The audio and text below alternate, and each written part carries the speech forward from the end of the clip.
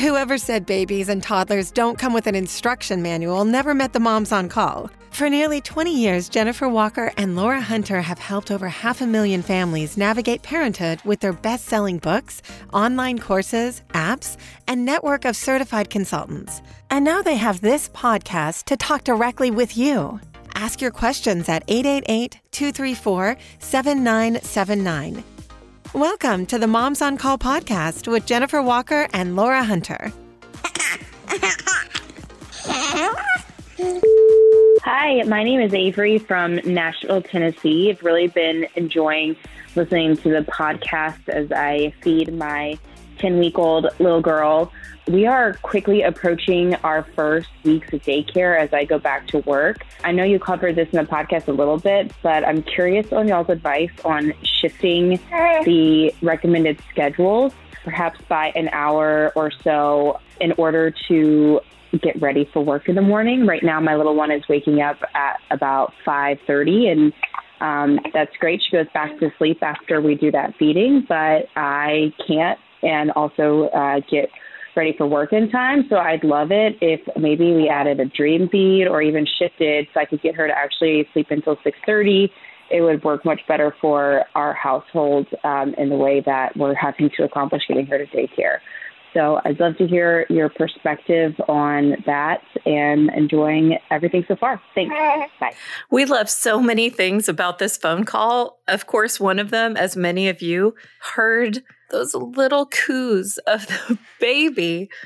Ah, that just warms your heart. Oh, it is so sweet. And Avery, thank you for loving the podcast. We love doing this podcast, and we love spending your feeding times and your drive times to daycare and your evening times with you. So thank you, thank you, thank you. And we have an answer for your question. You had two really good questions, and I'm just going to tackle one, and then I'm going to throw it over to Laura to do her magic. When you said, should we add a dream feed? So I'm going to tackle that one first. And Avery, the answer to that is no. Dream feeds do not make kids sleep longer because they are built on a 24-hour schedule. They have this little inner 24-hour clock in them. So even if we do a dream feed, they're still going to wake up at that 5:30. So what we have found is that when we get kids to bed a little bit earlier, they actually sleep a little later. So we'd want to know what schedule you are on, if it's time to maybe advance up to the next schedule.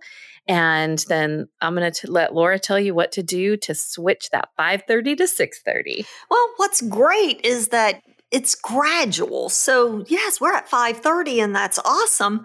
But probably over the next couple of weeks, we're going to get closer to that 6:15 or 6:30 mark anyway, with no adjustments whatsoever. So just make sure that you're on that 8 to 16 week routine, that we're getting in bed somewhere between that 7 and 7:30 mark. Make sure that as they wake at 5:30, that we're waiting just a little bit before feeding, because you may find she does go right back to sleep.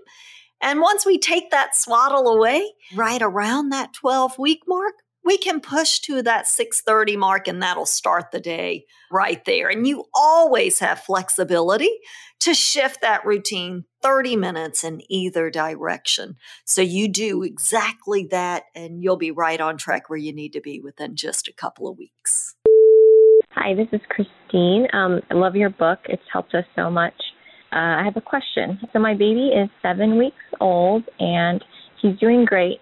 He's sleeping at 9 to about 5 in the morning, and I wanted to know how we go about the day when he wakes up at 5, knowing that we would feed him at 5 and then he would have another feeding at 7. And it just seems so close. I don't know how we can adjust the schedule where he would take a good feeding at 7, or if he doesn't need to, because the stretch from, let's say, like 5 to 9 is quite long. So I'd love to get your advice on that. Thank you.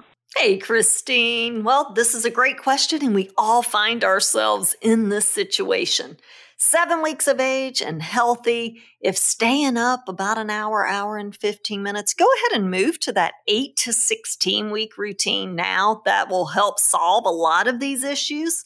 And when we get up for that first feed, if it's 5 a.m. or later, you can actually do half a feed or half the time, so half the amount or half the time. But we do want that consistent start point of the day at 7 a.m. And I love to say, be intentional. Open the blinds, sing a song, do some stretches, and just feed whatever they will take at 7. And then by 10 o'clock, things are right back on track. The most important thing, and the reason we don't adjust the routine according to when they're getting up, because that 5 a.m. feed's not going to be there very long. This is gradually going to go away, and we need that consistency from day to day. At Bobbie, a mom-founded organic infant formula company, we make good on this promise. When you subscribe to us, we subscribe to you. When you sign up for Bobbie, we set aside cans for you and your baby to ensure you make it through your entire feeding journey, giving you peace of mind and your baby quality nourishment. Our simple recipe is American-made, USDA organic, clean label certified, and made with Organic Valley grass-fed, dairy-grown on small family farms here in the U.S. It's long overdue that we end the outdated breast is best versus fed is best. Bobbie believes your best is best, whatever that looks like. And if your best includes formula, we're open, accepting new families into our Bobbie fam and ready to nourish your little one. The Bobbie Starter Bundle is back. If you want to give Bobbie a try, but you're not ready to subscribe, you can purchase 2 cans for $40. Visit hibobbie.com to check it out. That's HIBOBBIE.com. You'll be glad you did. Having 5 kids in our home allowed me plenty of opportunities for trying to figure out a way to identify items for each kid, from homework folders to lunch boxes to which shirt is the right size for which kid. I found myself trying to write on those little tags or putting stickers on cups that would wash off, leaving a sticky mess. Sydney, one of our premier consultants, has had the opportunity to try out Mabel's Labels in her home. And this is what Sydney had to say about Mabel's Labels. We're so excited to send our youngest to Mom's Morning Out starting in January. It's fun to see his name alongside big brothers. The labels look great, wipe clean, and are durable even with the messiest hands wrapped around them. And Mabel's Labels really are durable, easy to apply, laundry, dryer, sterilizer, and dishwasher safe. That is great for all those bottles and cups that you send to daycare or preschool. Mabel's Labels has a label solution for all your kids' gear. Free standard shipping on all orders, no minimum spend, and 100% satisfaction guaranteed. Their award-winning customer service team is always happy to help or recommend a product. Ready to start labeling? They have an exclusive offer just for you. Use code MOMSONCALL for 20% off of your first purchase at mabelslabels.com. MABELSLABELS.com.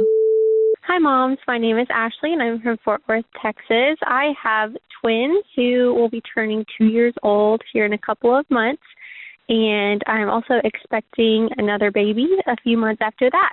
So we are planning to transition them to big kid beds sometime around their second birthday because we need one of those cribs for our new baby.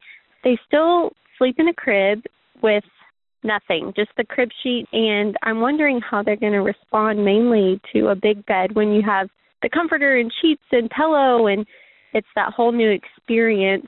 Would it be easier on them to kind of ease them in, maybe start giving them a blanket and pillow in the crib in the weeks leading up to that transition, or would it be best to just throw it all at them at once and say, here you go, here's your new sleep situation, You're going to be great at it.